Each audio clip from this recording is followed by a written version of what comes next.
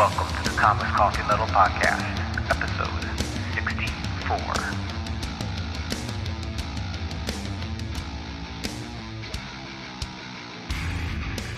Greetings. Welcome to the Comics Coffee Metal Podcast. I'm your host, Don Cardenas, and today I have a very special episode of the podcast. It's special for a few reasons. First, this will be one of 2 episodes dropping this week. Second, this episode will just be an interview with my guests, no recommendations in the front, so consider it like an evening with type of situation. And third and final, my guest is the very first person I ever tabled next to at a convention, way back in, I believe, the black and white era of 2013. And since then, I've seen his art and style just grow and develop, and seeing how he's just taken on these more bigger and just much more interesting projects and killing it all along the way. It's been nothing short of awesome to see his trajectory. And as glad as I am to see how successful he is and all that, I'm more excited just to get a chance to talk to him outside of a convention floor. So before I ask about the killer hit that is Dead Legends 1 and 2, or about his gig drawing freaking Star Trek, I have to ask, Gavin Smith, Comics Coffee Metal, what are you digging right now? A little bit of everything. That was a very sweet intro. Was that really your first convention where we sat next to each other? Yep. Was that Appleseed or? That was Appleseed 2013, run by the great, now literal comics professor, Zach Crucy. Yeah, Zach. Miss Zach. Kind of seeing him around. Okay, let's get into, I guess, coffee-wise, because that's the quick answer. There's a coffee shop down the street from my place down here in Indianapolis called Boca Conti. Yeah, I think Boca. It's funny because my wife and I joke we're not sure if it's Boca Vanti or Boca Conti. I think it's Boca Conti. And I usually get, I drink coffee black, but I usually get whatever they have roasting. I'll get a bag of beans and I'll grind it up and stuff. And I'm currently, what I've been drinking the past couple of days is Limelight Coffee Roasters, the Costa Rican blend, with some chocolate, orange, and cane sugar. Whatever. Are you like a light roast guy, a dark roast guy, or just kind of whatever? Kind of medium. I like medium. Okay. Yeah, okay. I don't like it too light. I don't like it.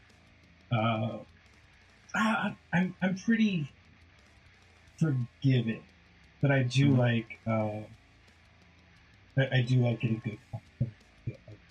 Like some generic off the grocery store wall. Like I can't drink that stuff. Yeah, yeah. But except unless I'm at a hotel, and it's my only option is to drink crappy coffee, and then I will drink it, kind of reluctantly. But I tend to I spend money on it. Mm-hmm. That's one thing I will do. Yeah, I mean, my wife and I, we don't drink. We don't really have many expensive vices, so we just like nice coffee. There you go. If there's this, you bring up the store brand generic stuff, we just can't. We've tried it. I even tried if anyone's listening is familiar with Aldi's. I know Aldi's. If you're in the Midwest, you're familiar with it, I'm sure. But they're a low cost supermarket, kind of I think they're somehow related to Trader Joe's. I'm not 100% sure. Sure. But they're like a budget Trader Joe's where James Maddox would know.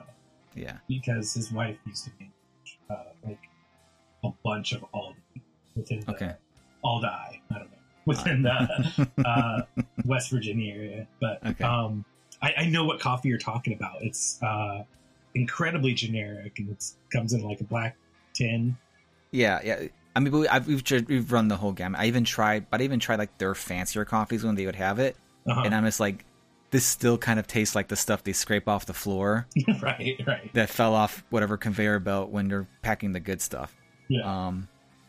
The closest right now I can get to that kind of coffee is I recently tried this thing called steeped coffee, which is basically coffee in a tea bag. Oh, okay. And it's not great, but if I don't want to if I don't want to bother with the French press or trying to figure out a single cup thing, I don't have a Keurig. Mm-hmm. And I just want a cup of coffee, that'll do it. Yeah, I mean, I just have a Mr. Coffee. So I mean that works for me. Yeah. I don't have a French press. I don't know if I feel like I would forget about the French press and it would go cold because I would just forget. Yeah, I can't say I'm not guilty of that myself. Yeah. I did kind of get myself into a little bit of routine since I kind of wake up real early in the morning before everybody else. Mm-hmm. We always have a pot set for the next day in our Mr. Coffee. But okay. if I'm trying a different coffee, because I've been trying different coffees to talk about them on the show and all that, I'll have the little single serve French press ready to get that just all set while I'm still waking up and all that, and then I'll drink that for my first cup and kind of Nice. run it that way. But yeah, it's yeah.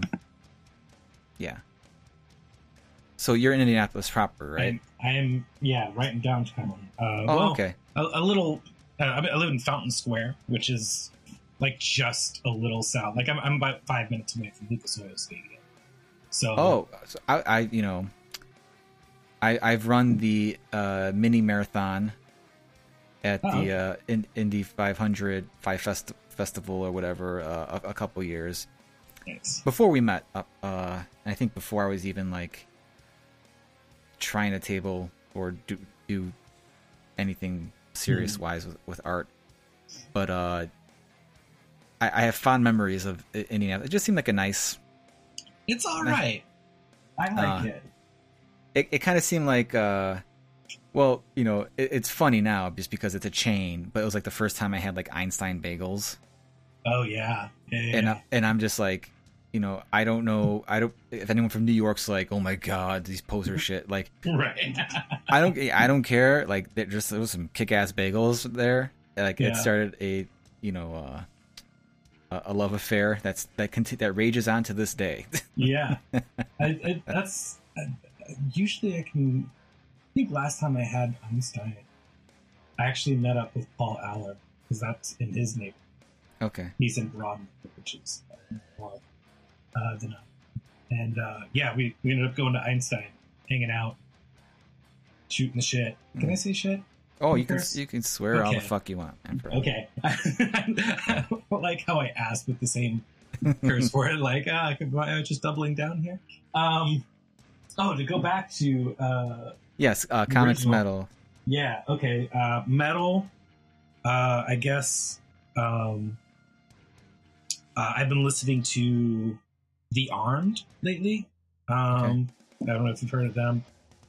They're great. They were on the Cyberpunk soundtrack, and they do a lot of recording with Converge. I know them.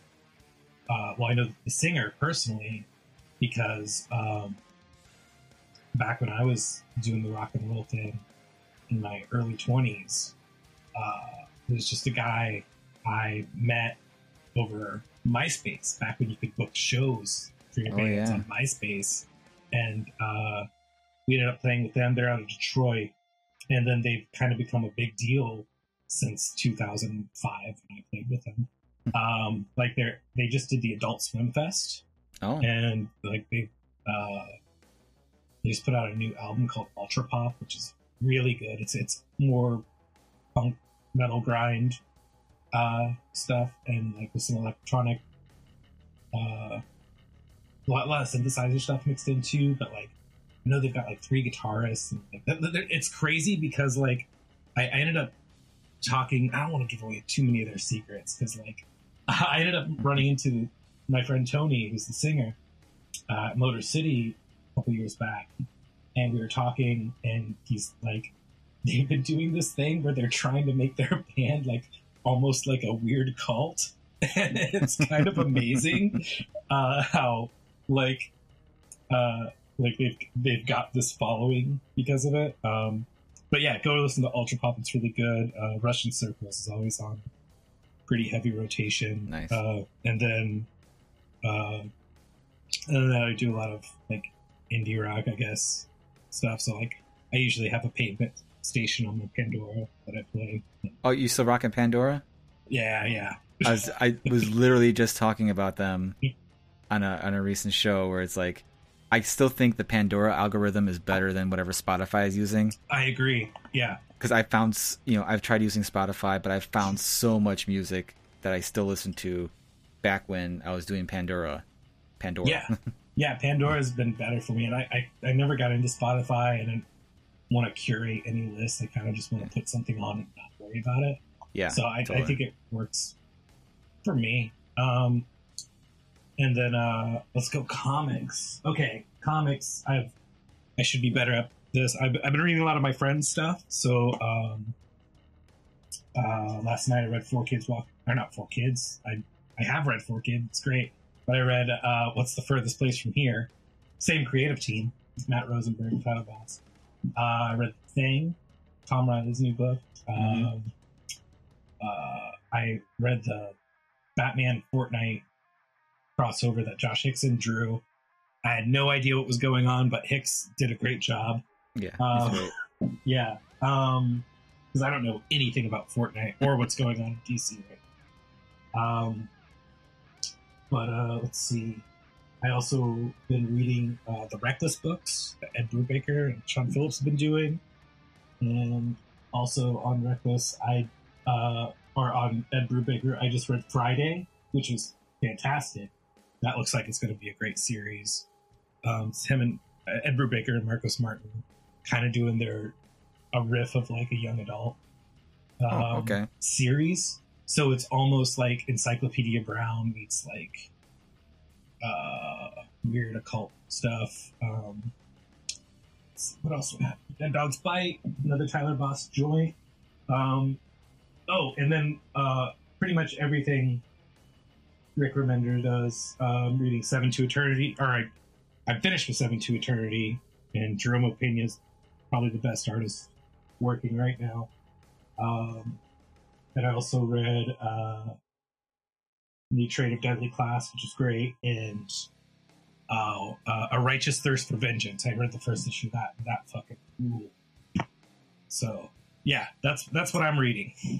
Nice. Yeah. When I get the chance. I was about to say, like, I don't have much time to read, but then I just listen off all these things I've read, which I guess I'm making time for it now. Do you find that you kind of like do this, you kind of just like end up having like a marathon reading session to catch up on a whole bunch of stuff? Yeah, it's crazy because like I have like a couple of short boxes, honestly, like in the back of my studio that I just haven't read. I actually went to a show, and I never do this, but like I was just looking through this guy's collection, and I ended up buying a long box worth of books off of him.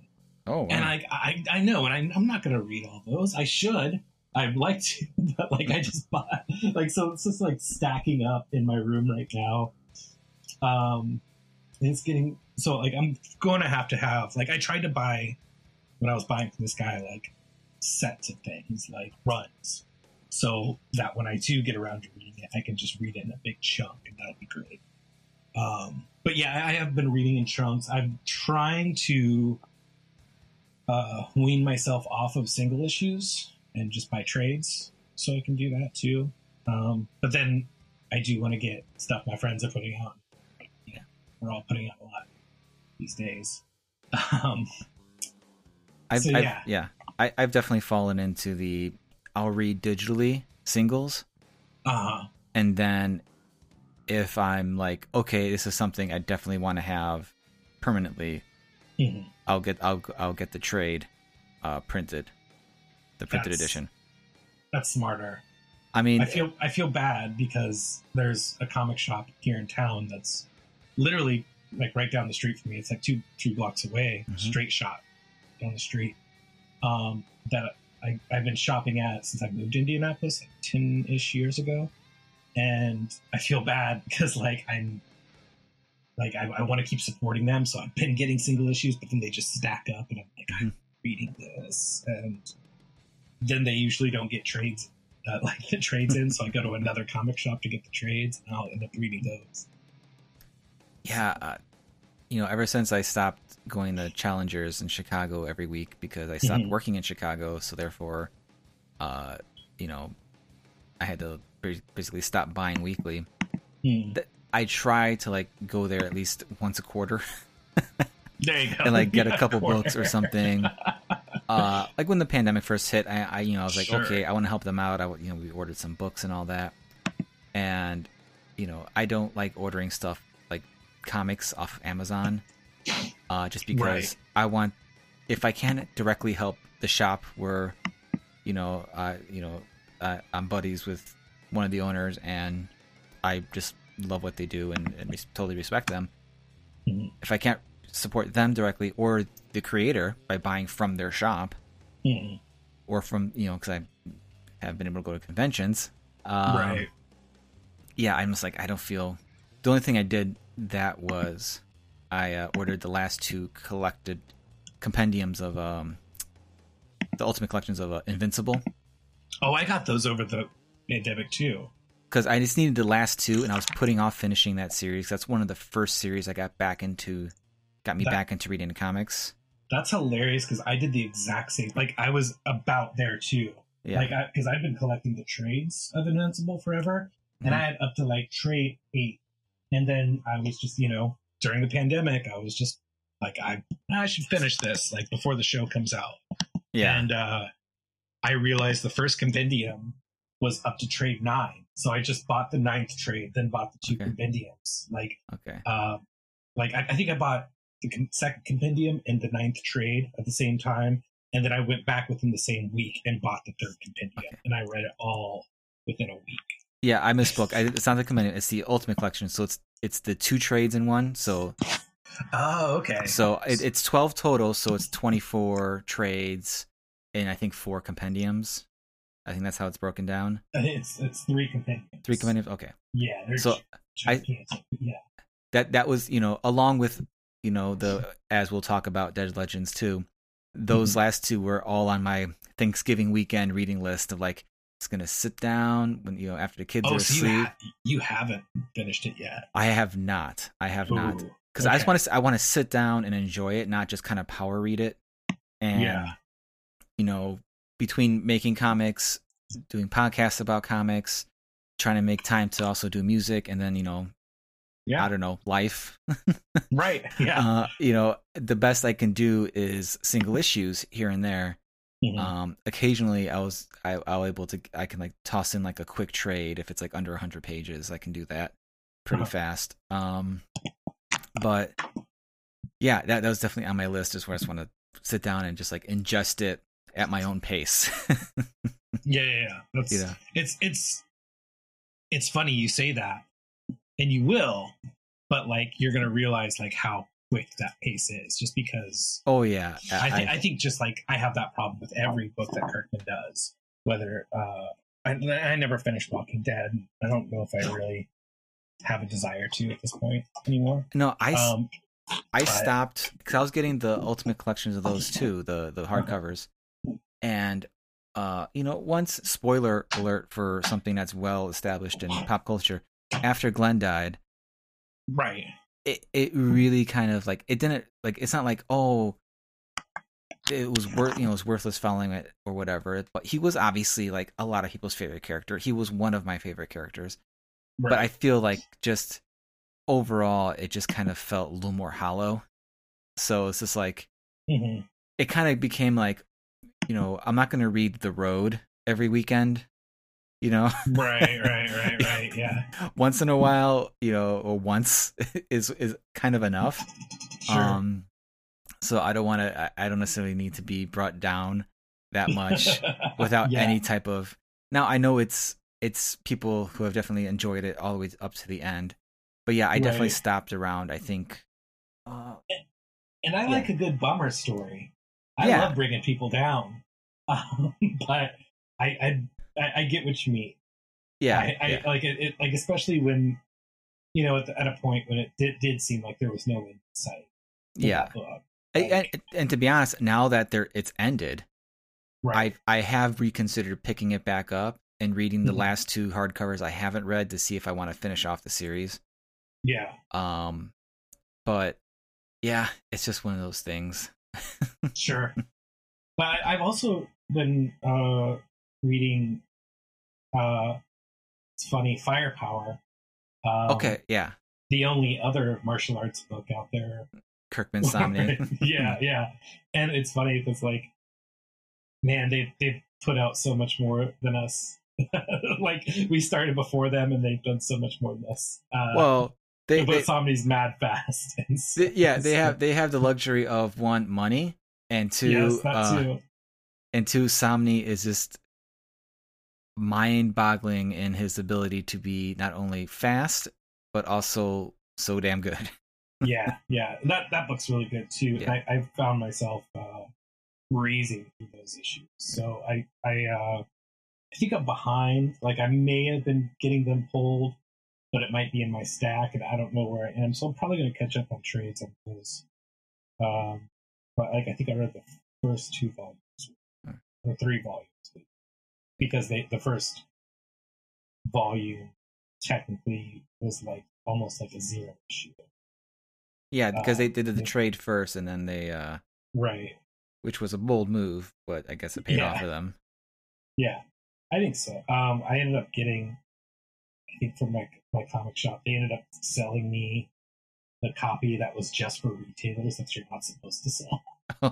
So I won't call them out. But like, it was, I was like, hey, wait a minute, you charged me full trade price for this. It says do not sell. Yeah, that book's really good too. And also a great martial arts book. Well, speaking of great martial arts book, I can think of no better segue to talk about Shang-Chi. No, Dead Legends 2. Okay, let me tell a quick story. Go ahead. While that thread is still there, I was I usually pal around with my buddy Stuart Sager at conventions. We travel together a lot, and then we have a friend, a mutual friend, this guy named Chad, who's an art collector, and usually, like, he'll come and stay with us at shows, and we give him a room to crash in, and he'll run and get us food, and it's nice. Besides the fact that we're friends, it's mutually beneficial for all of us. Anyway, so, and then he'll help out at tables if we need bathroom breaks or whatever. And so he's at my table one time, and I'm talking to this kid, and I think we were talking about might have been talking about Dead Legends, like right in the beginning stages of Dead Legends. But I also had an Iron Fist print, and then we started talking about Iron Fist as well. And and Chad goes out of nowhere, and he goes, "Oh, you know who has a great Iron Fist print?" And I felt like he was like building me up to make a sale before I had mentioned the print. And he goes, "Stuart Sager, right over there." And I was like, so yeah, I've done that to myself, talking to people. Yeah. I God, what was it? I want to say it was I had a Batman print, and I was talking to someone about it, and they're like, "Oh, cool," and I'm like, "Yeah," and then I started talking about that Jim Calafiore one, where he did like he had like 12. It was like a 12 issue thing, but it ended up being like a giant poster, and he did a print of it or whatever. And I brought it up there. I'm like, "Yeah, I think he's over there," and he's like, "Oh," okay. And then the guy left, and I'm like, "Oh, fuck." Yeah. There was my in, and I gave it away. I don't know if he came back and bought my print, because my print was only like a few bucks. So, sure, because I was just trying to get rid of these damn things. Right. Because when you first start doing conventions, you're like, how many am I'm going to need like 100 of this, right? Yeah, I'm going to need like 100. And then a decade later, you're like, I still got this. I still got like 20 of these. in the heyday of 2013, yeah, you could probably get away with that with a Deadpool print.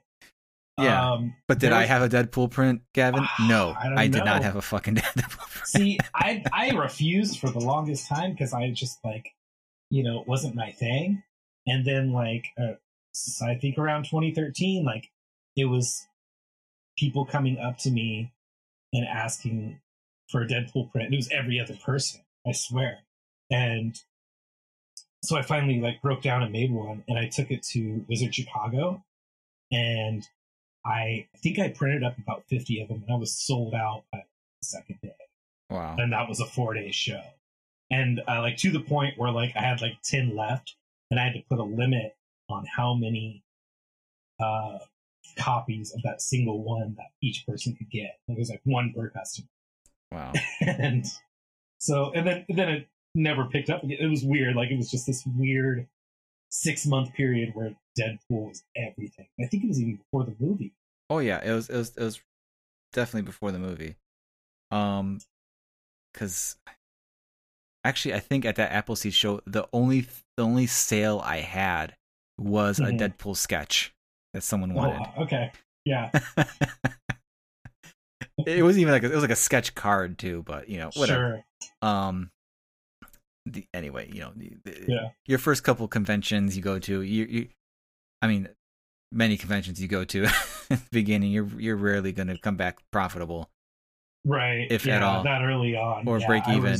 Oh man, I was so happy to just get like $50 over it when I first started, and like, I think the very first time I was in Chicago, 2011, I had made the like $300 that the table cost at the time. Yeah. Then it became $400. I think I had made $400 that whole weekend. The table was $300. So I was like, I made $100 this weekend. I'm feeling good. Not factoring in traveling to Chicago, hotel. Well, I stayed with some friends, so I killed that cost. But still, getting across the city to get to them. What else? Food. All that stuff. Like I definitely lost money that weekend, but I was so naive, I guess, that I just factored in table cost, and I was good with the 400. And I swear it was like 400 on the nose I had made. Yeah, I'm gonna miss doing C2E2 this year. Oh no. Yeah, I just multiple factors. Sure. One is I got 2 little ones who are not vaccinated yet, and I can't increase my risks with that. Yeah. 2, I don't really have anything new to sell. I don't have a huge push to go, like, I don't have a new book or whatever. Like, I'll have stuff. I have plenty of stuff to sell. But, doing all that, and then this the third part is, like, it's not a huge part of my income, if and really anything noticeable at all. Right. When I do it, I usually,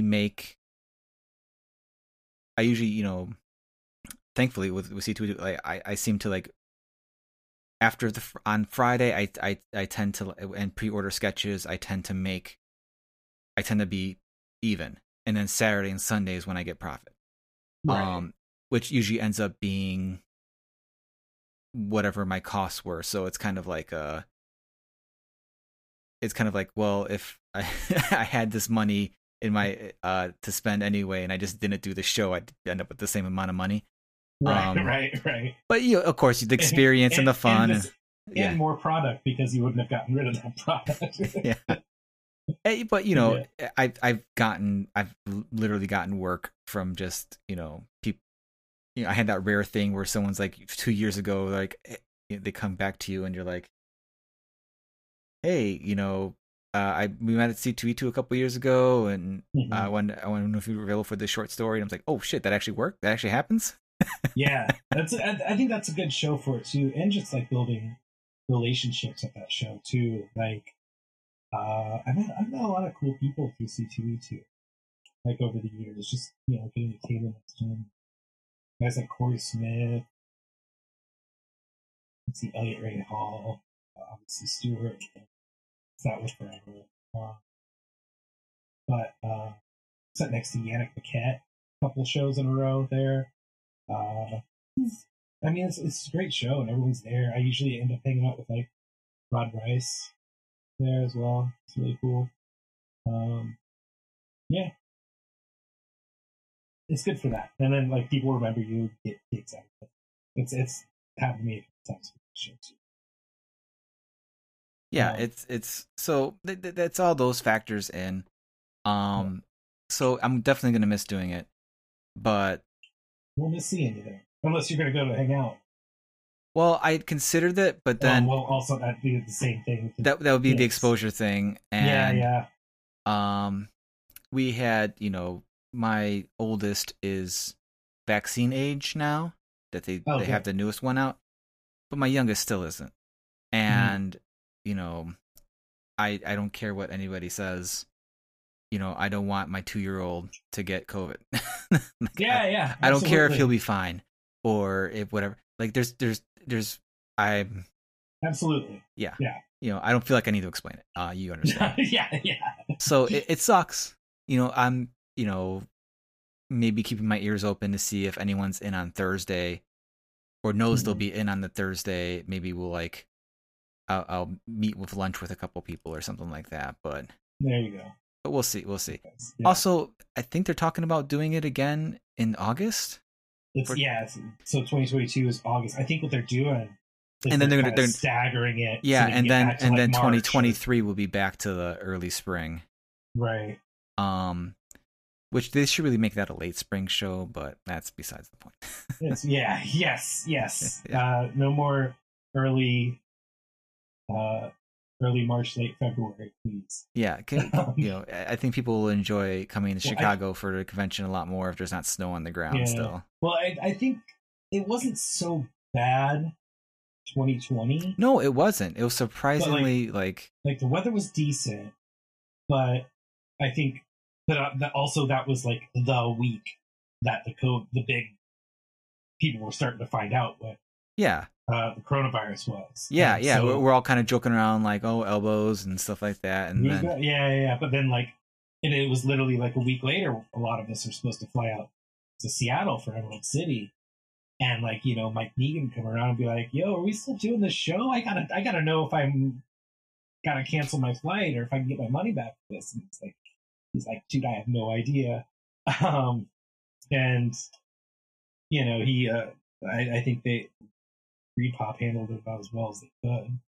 Considering, they ended up canceling the show last second, which good on them for that.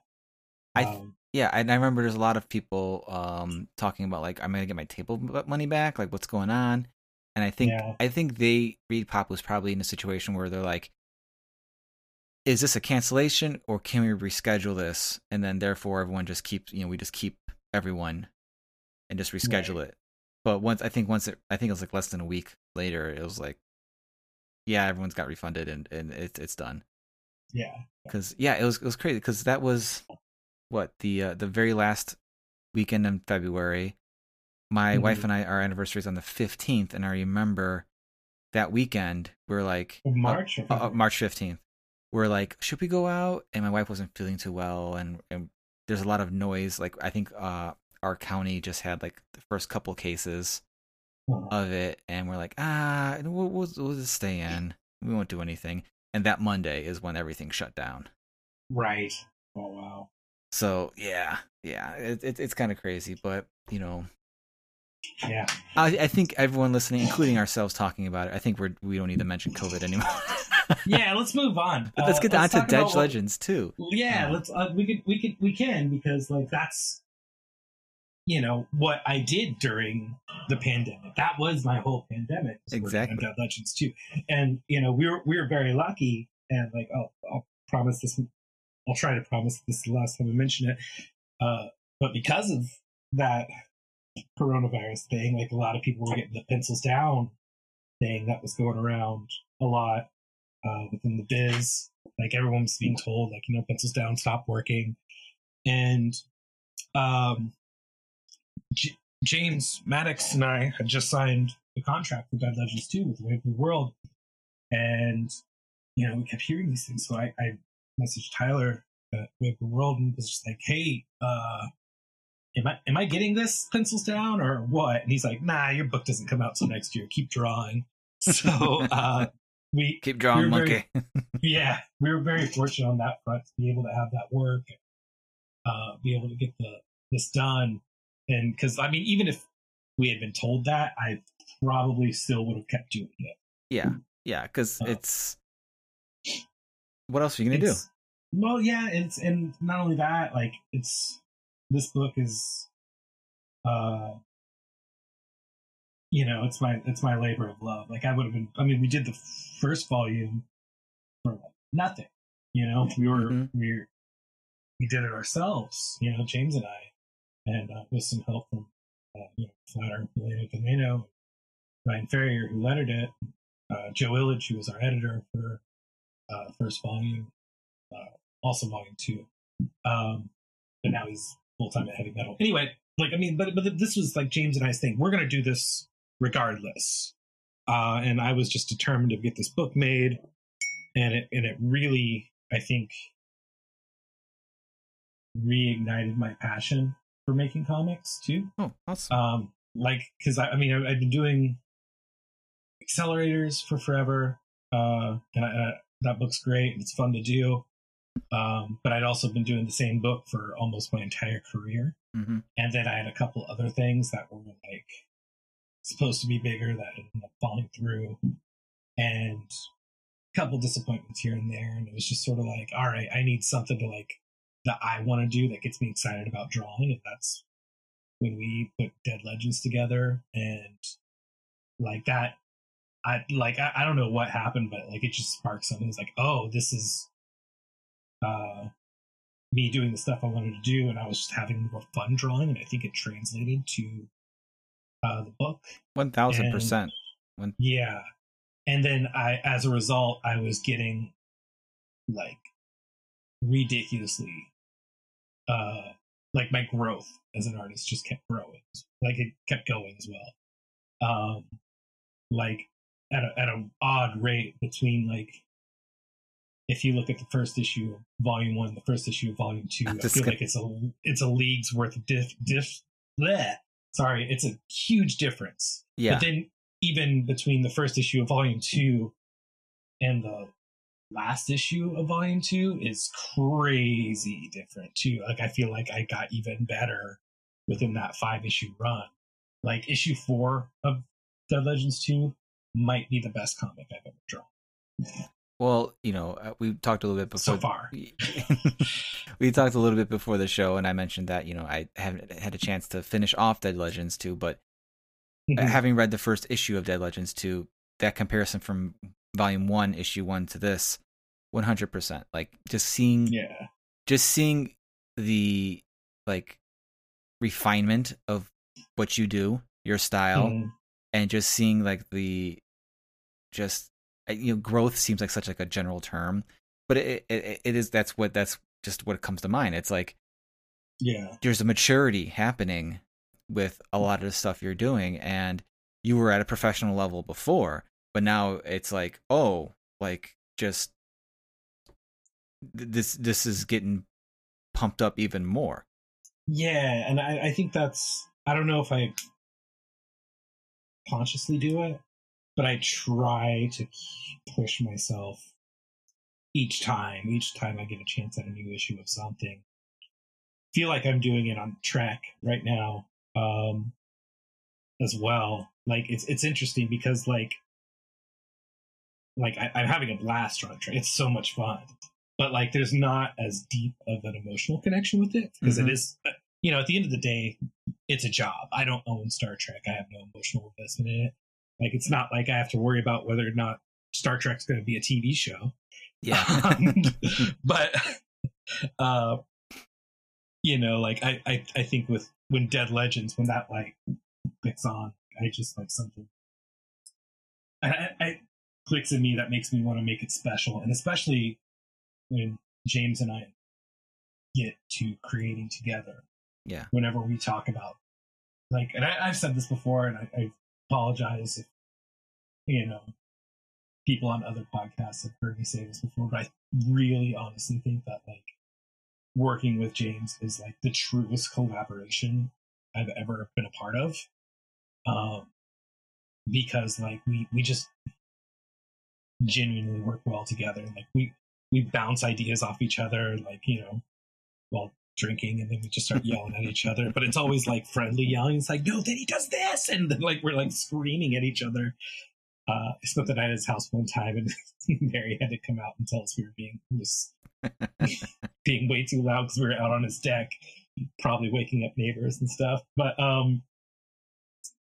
yeah, like when we did the pitch for volume 1 or first issue, and we were getting it picked up, like we had written this fight scene for Blind Tiger in the first issue, and it was with Ushi, who's Yan, our main character in Dead Legend's husband.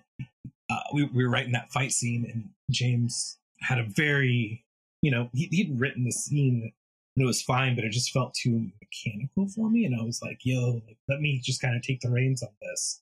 So now, like, I just kind of built this fight scene and how I wanted it to be. And, I turned into James. He's like, all right, I'm just not going to write fight scenes anymore. I'm just going to kind of he's like, now I'm just going to like write beats for you.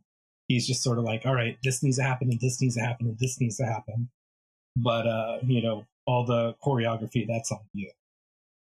And, but like, we go over everything, whether it's story, dialogue, and, even if we go over something and then, it's to the point where I'm drawing it. If I think of something, I'll usually call and be like, hey, we need to do this, switch this around. And it's, James, like,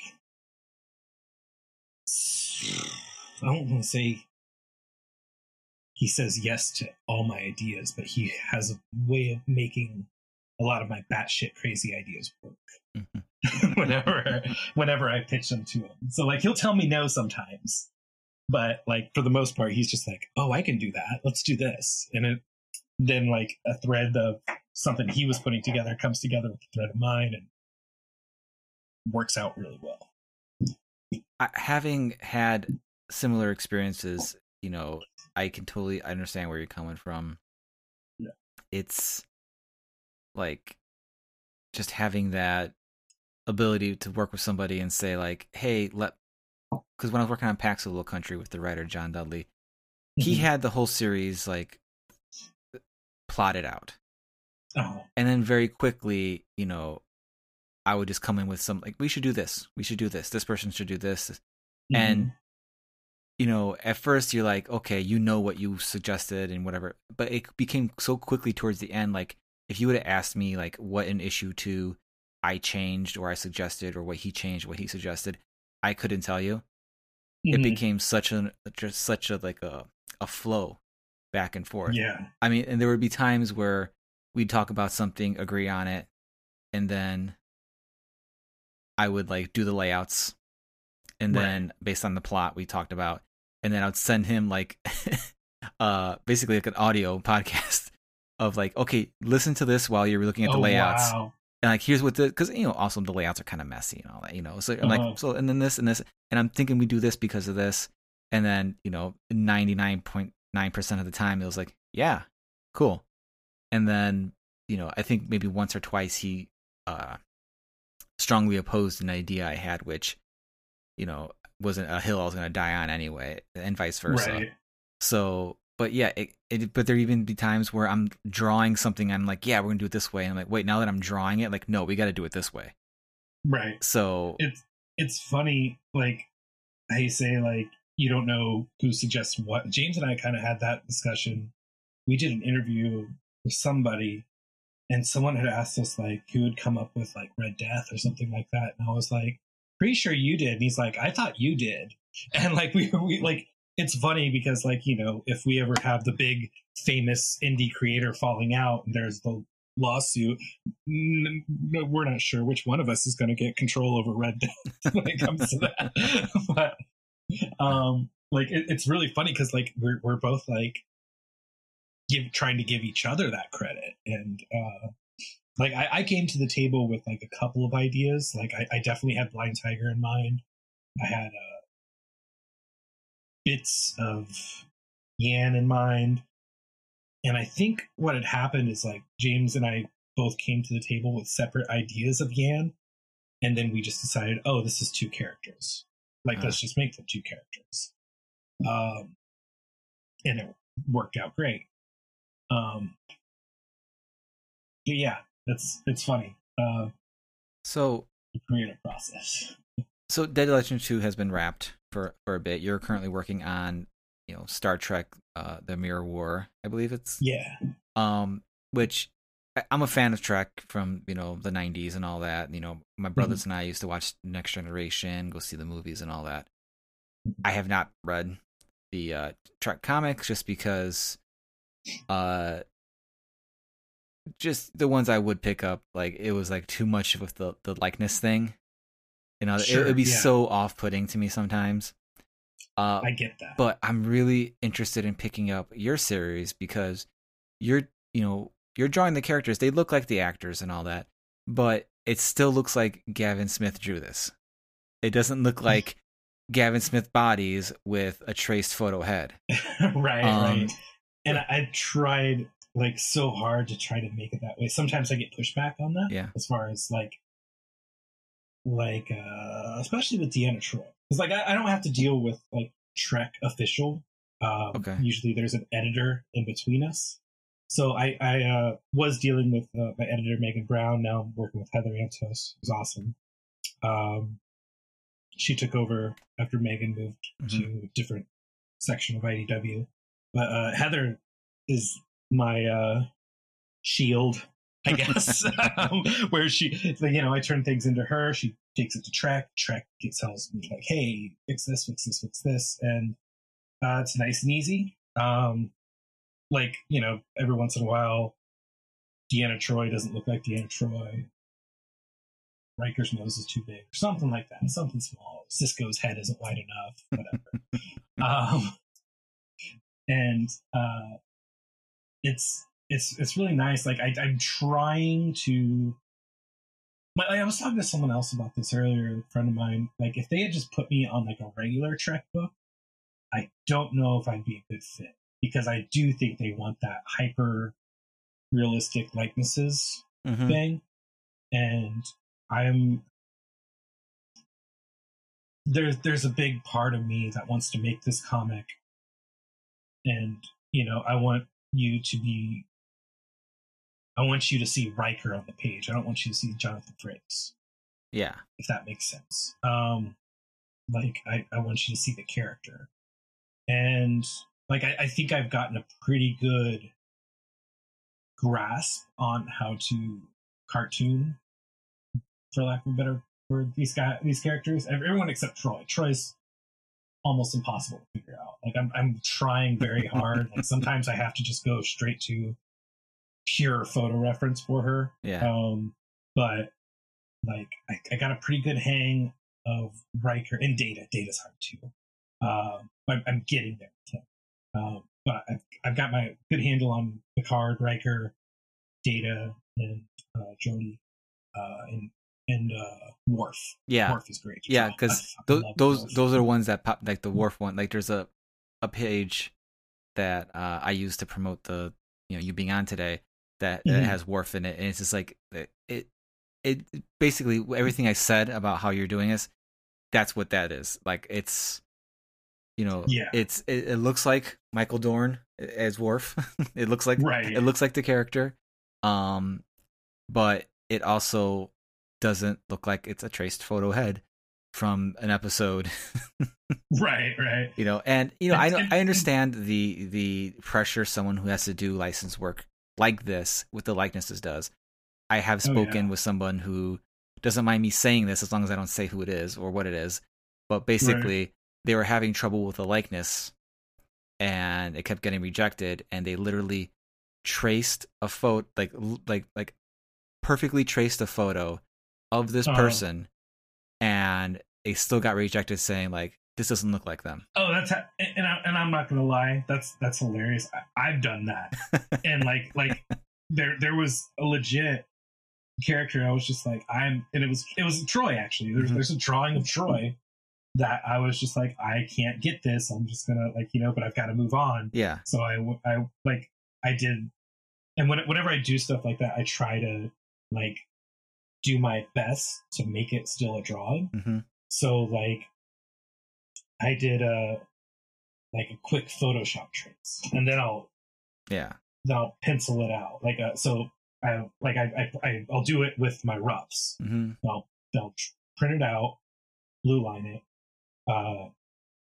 draw it, with pencil, scan it, re-blue line it, then ink it again, then ink it, and then still like it'll like it's happened where it got like rejected, and I'm like, all right, whatever, and then I just like mess with it until like so it's funny.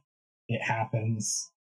There's like, I don't know, And I nothing you can do about it. And that's kind of what you got to do sometimes on these licensed property, because like they don't care how, they just want it to look like. and hopefully that was something you were kind of expecting, and it's not a giant hurdle in your process whenever it does come back. Yeah, like usually when I finish an issue, they give me about a week of like kind of downtime, where I should be working on roughs or something like that. But I kind of like take that week to like clean my studio. I still work on roughs and stuff, but like I'm cleaning my studio, getting my life back in order, doing the dishes that have been piling up, mowing the lawn or whatever. Taking my wife out on dates, and like, yeah, but I also build in that time to like I know I'm going to get corrections on some of this, and sometimes it's like they're good notes where it's just like, oh yeah, I could do that better, and sometimes it's just like, hey, the spaceship's a little wonky, fix that, okay. But like lately, like as I've gotten further into the series, it's been less and less notes, and I hope it's me getting the hang of it rather than them. Fuck it. He's like, this guy's never gonna get it. Let's just finish this. Right. Yeah. Right. No, it's definitely, you've got a clear idea of the expectations of what they want, and you just get, and also as you do a series, you get a better handle on the characters and stuff like that. Oh yeah. Like I can draw Picard in my sleep. Yeah. And I feel like it's a nice stylized version of him too. Oh yeah, totally. I wonder if like Data and Troy are troublesome just because like Worf and Picard, like they have such character to their faces. I think. Yeah, with Data, it's so funny because you have to be almost blank all the time, but also. Yeah, well, it's funny because I'm trying to make him almost always scowly and stuff, and Data is like a pretty blank face expression character anyway. Plus, he has all that makeup on, so it's kind of hard to find like any sort of getting reference, like some like shadowy like landmarks that I can work around. And I'm drawing like 8 panels a page too, so like sometimes the likenesses get pretty small, and I'm like, all right, kind of bust out the 0.3 pencil, or, the 003 micron or whatever. Exactly. So you mentioned microns. So are you primarily still pen and ink? Do you do any digital aside from just like roughs?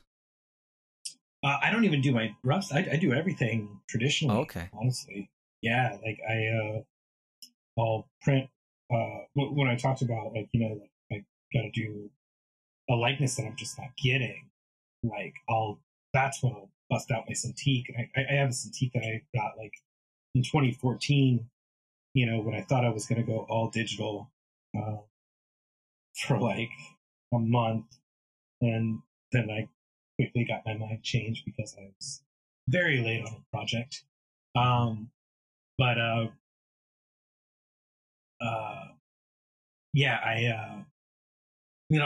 print out my templates and I just draw on paper for everything. And if something's off, sometimes I'll fix things digitally. I think I may end up doing around like with that week I have downtime between issues. I may, when I do my thumbnails, go in and refine them a little. I actually did it with this past issue. This issue's been flowing so much easier.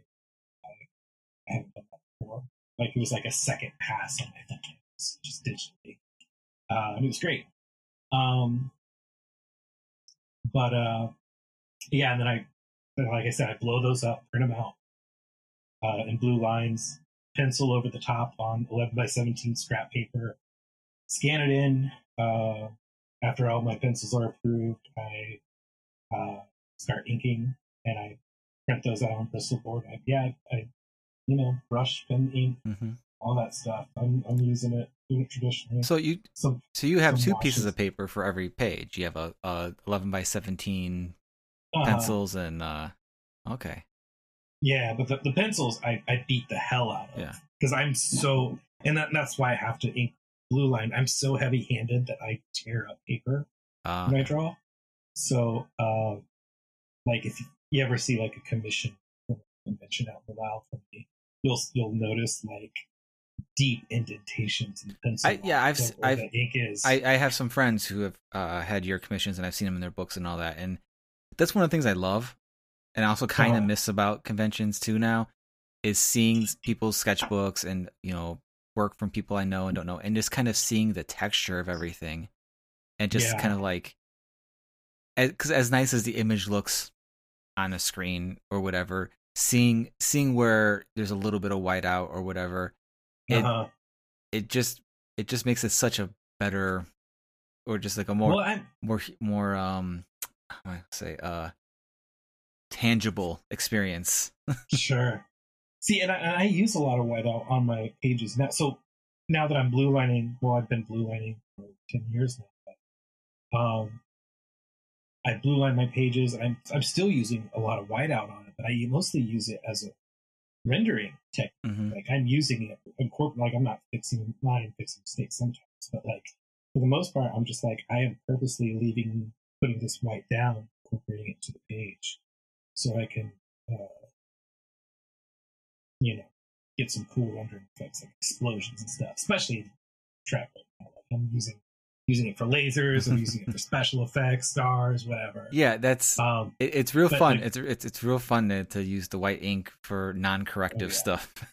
Yeah, and I use it about as much as black now. So, and it's but because my pages are blue line, like things are like so much cleaner. Mm-hmm. They just look so much nicer, and then scanning it is much more of a breeze, which is nice. Yeah. I could never get the right color blue line to print that my eyes would comfortably be able to follow versus what is easily scannable and removable. I can teach you a trick to that. It's pretty easy. Yeah, because like and you can honestly use it for like whatever color. Mm-hmm. Like if you wanted to do like a red line instead. Yeah, easy way. I know part of it's just my hesitancy to mess with it more and all that, but what I ended up doing is I would reverse, like I would do my layouts either way, either normally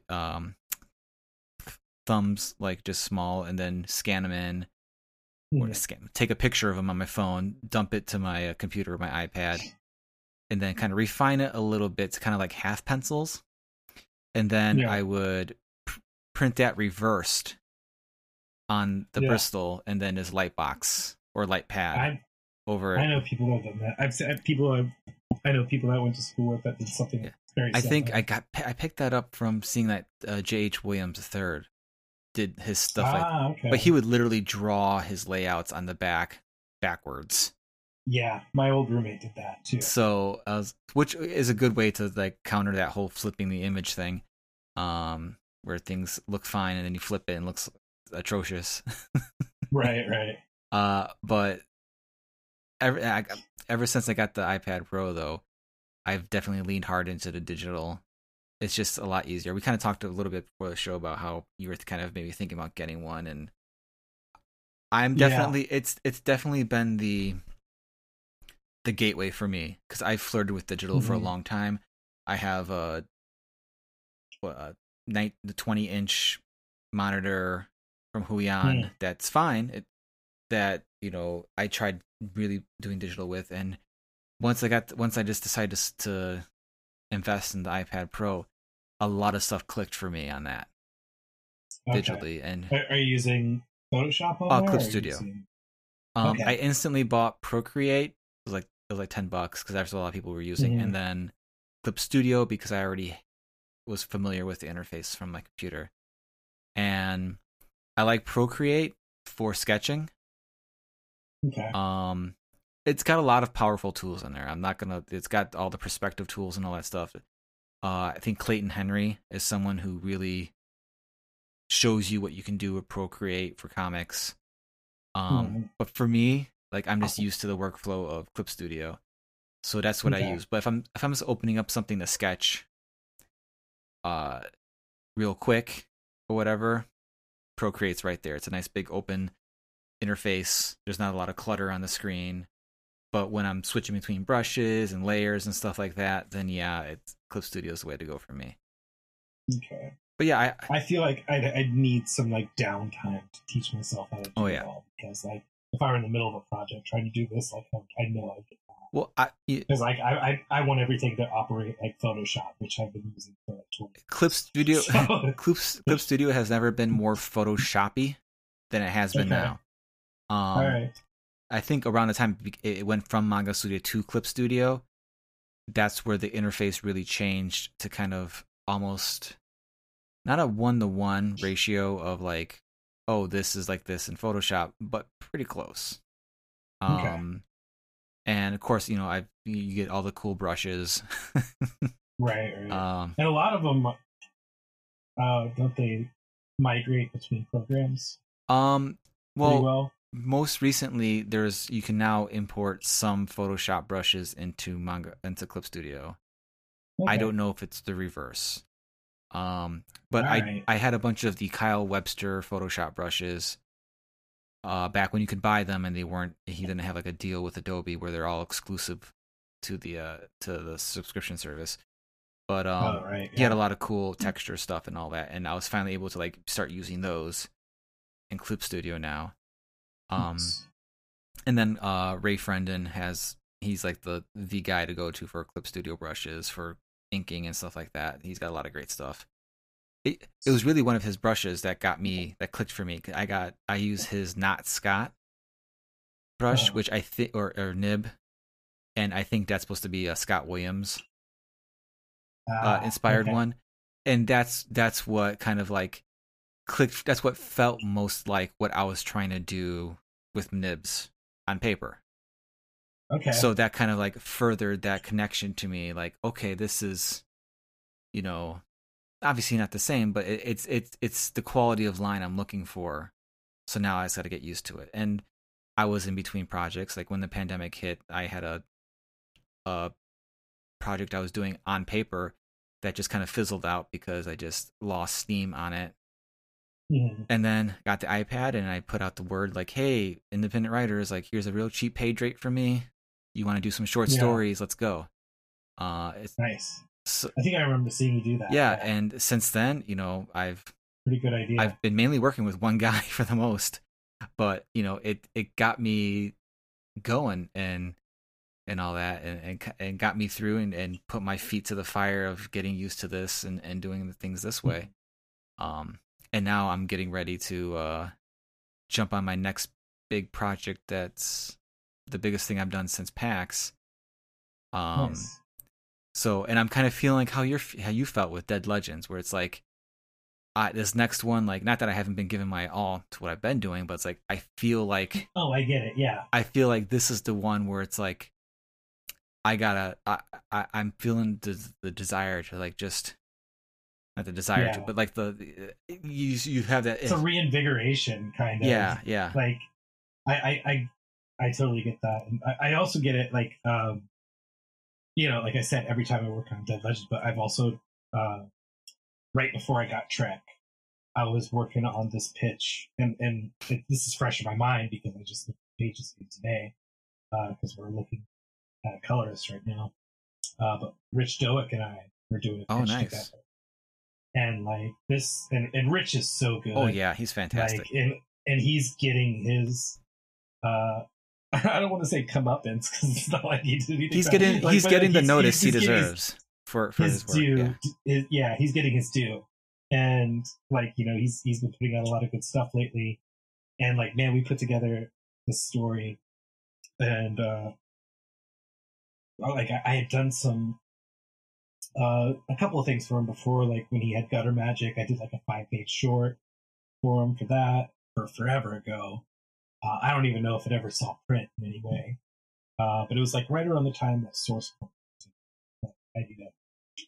And then, and I don't know if I don't know. I'll ask him. But, and then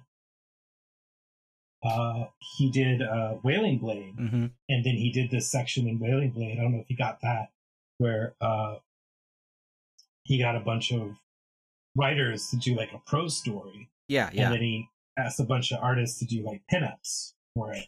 So he hooked me up with Kenny Porter, and we did I did a pinup for that, which is incredibly metal. Like it's like I'm pretty sure I remember that one. I'm pretty sure I do. Yeah, Joe's a buddy, and I definitely have Wailing Blade sitting somewhere. Oh, okay. Yeah, Joe rules. Yeah, he's so good.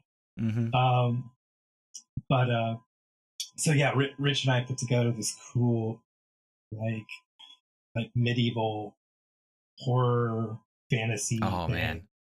And like it's so fucking cool, man. Like I can't wait. Like I've teased it a little bit on my Instagram, but it was like right before I got Trek, and then when I got the offer, I was like, hey, I gotta go on hiatus. Like I'll get at you as soon as I finish drawing 8 issues of Star Trek. And then also we got Dead Legends. But anyway, the stuff with Rich is so cool. It got me so excited to just be drawing, and I was just trying new stuff. And like also it's just like outside of a realm that of things I've drawn in the past, and like it's stuff I've never drawn. I've never drawn some, horror medieval fantasy things, and it's vastly different from the Enterprise, and it's vastly different from like Kung Fu Tournament. Yeah. So it's nice to be able to play with on all these different playgrounds. Yeah, totally. And thankfully for me, that's kind of like the experience I've had with doing all these different shorts. Even if though one of them was, with most of them were with the same writers, like I'm drawing things I never would have given myself to draw. Like right now I'm drawing a demon ghost grandma that like I wouldn't have drawn that, or earlier this year I drew a riff on King Arthur, like in Mad Max, where his Excalibur's a hammered down pole, or just kind of crazy shit like that. And it's just like, that's yeah. So it kind of leads me to my next question, which was, so Dead Legends 2 is wrapped. Like, is there, if you don't want to say anything because it may be a spoiler, but Dead Legends 3, is that like oh yeah, is that like a wrap up, or is it just like Dead Legends will go until we're done? 3 and then we're done. Okay. And once you read 2, you're like, oh, these motherfuckers better finish this. Okay. Because as I said, I don't know if I think we said it while we're recording. I told you before, I love a good downer ending. Yeah. Oh, is this the Empire Strikes Back ending? Oh yeah. Okay. Oh yeah. This is absolutely. Okay. So we got to get our Return of the Jedi in there. But yeah, it's like 3. I went down to Louisville, where James is living now, over the summer.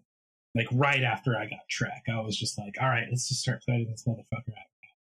And we just started, like, again, throwing ideas at each other. And like we ended up plotting out the whole volume 3 like in a day. And, like I was like, oh, I might have to spend the night. And I was like, nope, we got it. That's it. I'm going home. And which was nice. But like we came up with these, like, again, like when we get together, like we literally come up with like these batshit crazy ideas that we hadn't thought of before, that it's just like, oh, this is so perfect. And even like our dumb ideas that are just so stupid, and like that are just kind of playing on some old like martial arts and video game tropes and stuff like that. Like we're just like, what if there was this dumb video game trope, but like we worked it into like this serious bit into the tournament, and it's just like, oh fuck, we can make that work. Like we like logically have it all making sense. Anyway, volume 3, and then we're done. That's all we ever wanted to do was just 3 volumes. Okay. Maybe down the road we come back for like some short stories, like well, you guys made a big world here, and there's lots of stories you can tell in that. Yeah, we made a. I think we haven't kept it a secret that we wanted to do 3 volumes, and Tyler has, from Way of the World, has pretty much said like he wants to do the 3rd, and we may save like if we ever do an omnibus of all 3 volumes in one book, maybe we'll do more stories like just for an omnibus. But like, yeah, as far as finishing things up, that's it. 3 volumes and we're done, and then we move on to the next thing, whatever that may be. Nice. Is there an idea of when 3 would be a thing, or is that just kind of waiting to see what happens with Trek and maybe this thing with Rich?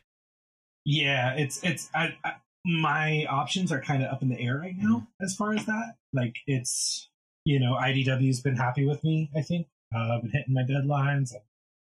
I feel like I've been doing good work. The writers, Scott and I haven't even mentioned them. They're awesome. Scott and David Tipton. They've done the whole Mirror Universe line. They've been happy with me. Like, I just got a message from them this morning. Like I was sleeping in because I've been pulling late hours. That like popped up, and Scott was telling me how happy he was with the art. So like, I don't know if they want me to continue on Trek, okay, which I would gladly do. That sounds awesome. Mm-hmm. There's other properties at IDW I want to play with. There's properties at other companies I want to play with. But I think the next big project I definitely have after Star Trek is over is I gotta take my wife on a honeymoon. I'm 3 years late to that. So we just celebrated our 3rd anniversary. So like we gotta do that. I pretty much told her as soon as I got Trek, I was like, this is the plan.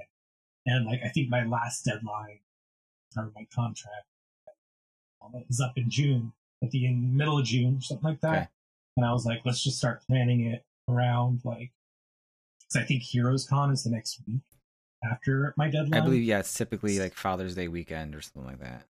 Yeah, so like it's like, oh, let's take our honeymoon in July and spend 2-3 weeks doing whatever the fuck we want, and then I come back just in time for 2022 C2E2, and then do the next thing, and that might be Dead Legends, and it might maybe IDW has something, maybe someone else has something for me, maybe Rich sells this new project before in that downtime, because like I said, now we're trying out a colorist, so I imagine like we'll have it colored and lettered and stuff by then, and like as Grade Rock, and like we said, Rich has some momentum on him, deservedly so. So yeah, that's quite a possibility. Yeah, and I know Maddox is working on scripts. Like the first 2 scripts for Dead Legends 3 are fucking baller. Nice. So they're so good. It's awesome. So yeah, a lot of options. I don't really know the definitive answer right now. I would like to jump right into Dead Legends 3. Maybe that, but we'll see. Well, before I get to our Twitter questions, thinking of Gavin Smith on properties that would be interesting to see him draw. I 100% want to see an Alien versus Predator from you. That would be pretty sick. Batman versus Predator is one of my all-time favorite comics. I was literally going to say Batman versus Predator. I think you would just destroy that book. Like, yeah. Yeah. So that'd be fun. Anyway, so putting it out in the ether. Yeah, that'd be fun. I've made no secret of this either. I want a shot at Ninja Turtles. Oh yes. I want a shot at Judge Dredd. I want Daredevil. I want a lot. I want Daredevil for sure, or something within that world. Constantine, Swamp Thing. I think those things. Moon Knight. You'd probably. I'd have fun with Moon Knight. Oh yeah, that would be. You know what? No. Midnight Suns. I don't think I know that. Oh wait, yes I do. Yes. Yeah. Like Ghost Rider. Ghost Rider, Blade. I'd fuck that book up in a good way. That would be. Yeah. Oh God, yeah. Like, All right. These Yeah. ideas. Basically, to be honest, though, basically anything that you be on, you'll kill it. You're. I appreciate it. I hope I get to work on all those, and then by the time I get finished with all of it, I'll be like 75. Yeah, but I think first and foremost, I'm looking forward to seeing your creator-owned output, and hoping that brings you all the financial security and success you could ever need. Come on. I would love that. Dead Legends Netflix series when? Come on. I mean, I don't know. I gotta get myself a literary agent first. If Into the Badlands can make it 3 seasons, I mean, Dead Legends could easily, Yeah. So. Well, let's see what we can do. All right. So literary agents out there, hit me up. Especially if you have a previous relationship with Netflix, as it says on their website, which I just looked at. So we have a couple questions from Twitter. One is from the aforementioned Joe Mulvey. Hey, Joe. He wants to know, do you use life models for your poses, and would he be able to audition?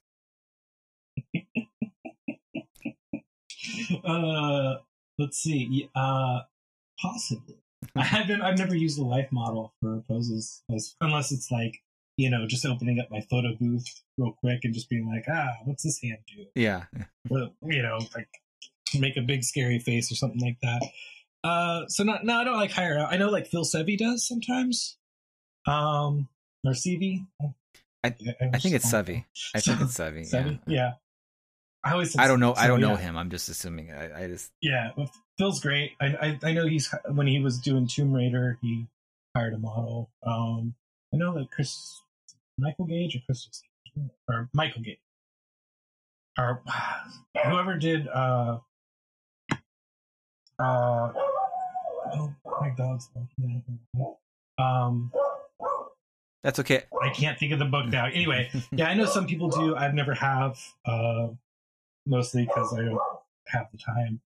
I just find reference, make it work. Yeah. I mean, I'm sure it was. If you were to be a life model for myself or Gavin, we wouldn't be able to focus. Like you can't stare upon such beauty. I've got so much to get done. We would just. I'm so sorry about my dog. No, that's fine. I love your dog. They can bark away. Yeah, she's very cute. Very much a diva. I very much enjoy seeing her appearances on your social medias. Oh, she hands it up real good, and she knows the camera's on. So yeah, she's more than welcome to bark away. I tell it to everybody who has animals. Like, oh, my cat might meow or my dog might bark. I'm like, I love animals. It's fine.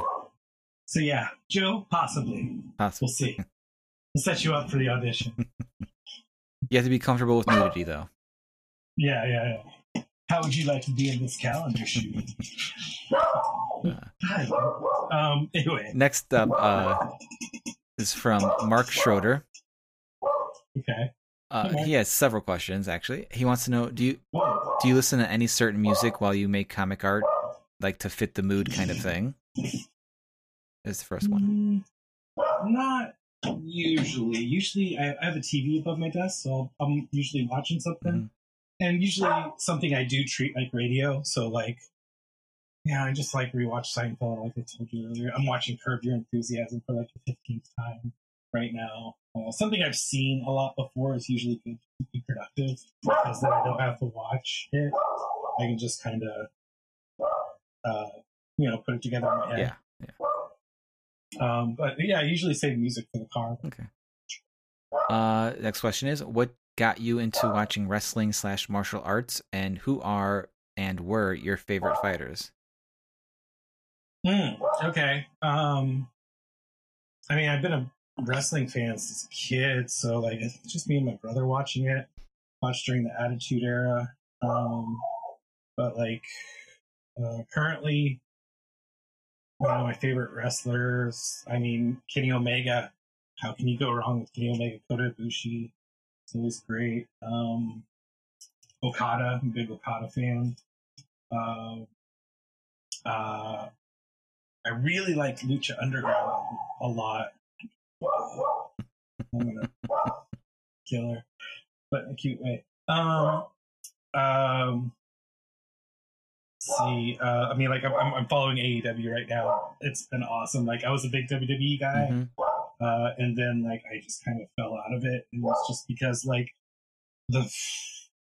it's just not as good as what AEW's been doing lately. So yeah, I've been following that a lot. Like today, I just watched.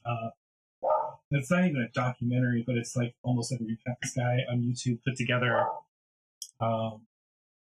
this thing called The Good, the Bad, and the Elite, which is basically the story of AEW so far from the perspective of the Elite and Hangman Page's story. And Hangman Page just won the AEW World Title. And it's awesome. It kind of goes through from their days in New Japan using all the footage that they put on Being the Elite, which is their YouTube show, and kind of put together the story of him in this like 2.5, 3 year long journey to get to become world champion. And it's awesome. And then, you know, they just had their Full Gear pay-per-view this past Sunday, or Saturday, which was incredible. And I got to go to Dynamite that was in Indianapolis last week. And then the theater here in Indy, a little bit more on the south side than where I am, was actually playing the pay-per-view there. So that was great. Also like Hangman Page, who's great champion. So there are more. Seth Rollins, really good. Who else? Matt Riddle. I don't really follow UFC that much. I'll watch it if it's on, and I have a good time with it. I do wrestling. All right. And final one was, what was your favorite cartoon growing up? Ooh. I mean, Ninja Turtles, Batman animated, Superman, Justice League, all that stuff. But top of the list, it's got to be Simpsons. Even when I wasn't allowed to watch it. I remember my 8th birthday party, or maybe my 7th. I had friends come over to watch the season premiere of season 7, and it was I think it was season 7. Yeah, that's the finale of Who Shot Mr. Burns. Yeah. That was like my 7th grade. Oh, all right. Yeah. Cool. Simpsons forever. All right. And if you haven't watched Simpsons lately, sometimes it's really bad. But these last 2 episodes they just did were fucking amazing. Best episodes that they've done in years, and it's a 2-part. They never do 2-parters. I've occasionally we'll have the Simpsons on, and I think I definitely fall into the camp where it's like there's definitely episodes that are not great. Oh yeah. But it's kind of one of those things where it's at a level where it's fine, like whatever. It's fine. Yeah. Go watch these last 2. It's like an Elseworld Simpsons episode. And like it's out of continuity, and it's just them doing like their it's basically like a season of Fargo in 2 episodes. Okay. Yeah, I'm occasionally there is a really good episode, I think, in there, but for a series that's been going on for 33 years now, something like that. Yeah. If you're expecting, like, it's not gonna die, so just deal with it. It's fine. Right. I remember I was watching something where they're talking about how people were getting upset because they keep updating Homer and Marge's meeting. Like now it's in the 90s. Oh, right. And yeah, they're like, that's funny. It's like, who cares? Who cares? Yeah, I get it. It's I kind of wish things could kind of remain like semi-timeless. Yeah. Because then like dating them kind of takes me out of things. So like I kind of hate that they all have smartphones. Yeah. In the show. I kind of wish it were kind of like a timeless area of the 90s when like there wasn't it. Not everyone had phones, and like it was I don't know. Maybe it doesn't work anymore, Yeah. and maybe it should have been canceled. But I mean, they still get some gems out of it. Yeah, yeah. It's a thing. It's fine. Mhm. I mean, there's plenty of other high quality family style cartoons that are just, you know, I will always watch Bob's Burgers or, you know. Yeah. I just did a rewatch of that too. And actually, there's a new one called Duncanville, which isn't I've seen it that. isn't super great, Watch it. but it's got Amy Poehler and Ty Burrell from Modern Family and all that doing the voices of the parents. Oh, So nice. at least it's good background to have on, and sometimes they have some really kind of like off the wall funny stuff. And then what else? There's another one, The Great North, that has Nick Offerman and Will Forte, and the teenage daughter speaks to her imaginary friend Alanis Morissette, who's voiced by Alanis Morissette. Nice. So yeah, there's some decent, there's other stuff. Just if you're tired of Simpsons, stop watching it. It's fine. They'll live. Yeah. All right. Well, it's been a blast talking to you, Gavin. Man. This has been too fun. long getting you on. Hopefully, it won't be too long before we get you back on. Hopefully, anytime. Hopefully, when Dead Legends 3 hits, or the next thing you're doing, we'll have you on, or I'll have you and Rich on if that thing happens, and I'll make a obnoxiously big deal out of it, like I do, whatever the next thing is. But I'm gonna keep on, like as of right now, Star Trek: The Mirror War is kicking ass. It's so much fun, and I'm not just saying that because they're paying me, but like it's really is like a lot of fun. Like it just gets fucking crazy from time to time. Like I said, I'll talk to the writers and they'll tell me what's coming up in the next issue, and I just start laughing. It's like there's no series outline for me. They just like to surprise. Like there apparently is one, but I haven't seen it. So like they just surprise me with like all the crazy shit that I have coming up. I'm like, oh, wild, yeah, let's go. Nice. All right, sir. So Dead Legends 2 is available everywhere. It's Comixology, you can order it. All that good stuff. Yes. Star Trek, and in print form as well. I'll make sure there's links to wherever you can get that in the show notes. Same with Star Trek: The Mirror War. Now is the time to let everybody know where they can find you on social media. Yeah, I'm mostly on Twitter and Instagram at Gavin P. Smith, Gavin, P as in Patrick or Picard, and then Smith, Smith. Give me a follow. Let's be friends. And I'll be at C2E2 this December. I believe it's the 12th, 14th, something like that. Whenever C2E2 is this year, I'm there. C2E2 is the 10th, 11th, and 12th of December. Okay. So go close. There, see Gavin. You're usually like at a corner of an aisle. Yeah, I'm usually sitting right next to Stuart. Okay. Because he'll have the corner and I'm like the second. Okay, so yeah, you guys, they don't have the table assignments out yet, I think. Yeah. Usually they put me at like M or N, something like that. So around there, probably. Go find Gavin, give him some money, buy his books, buy his prints, give him some socially distanced love. Yes. Gavin, again, it's been great having you on. Yeah, Don, thanks so much, man. This has been a blast.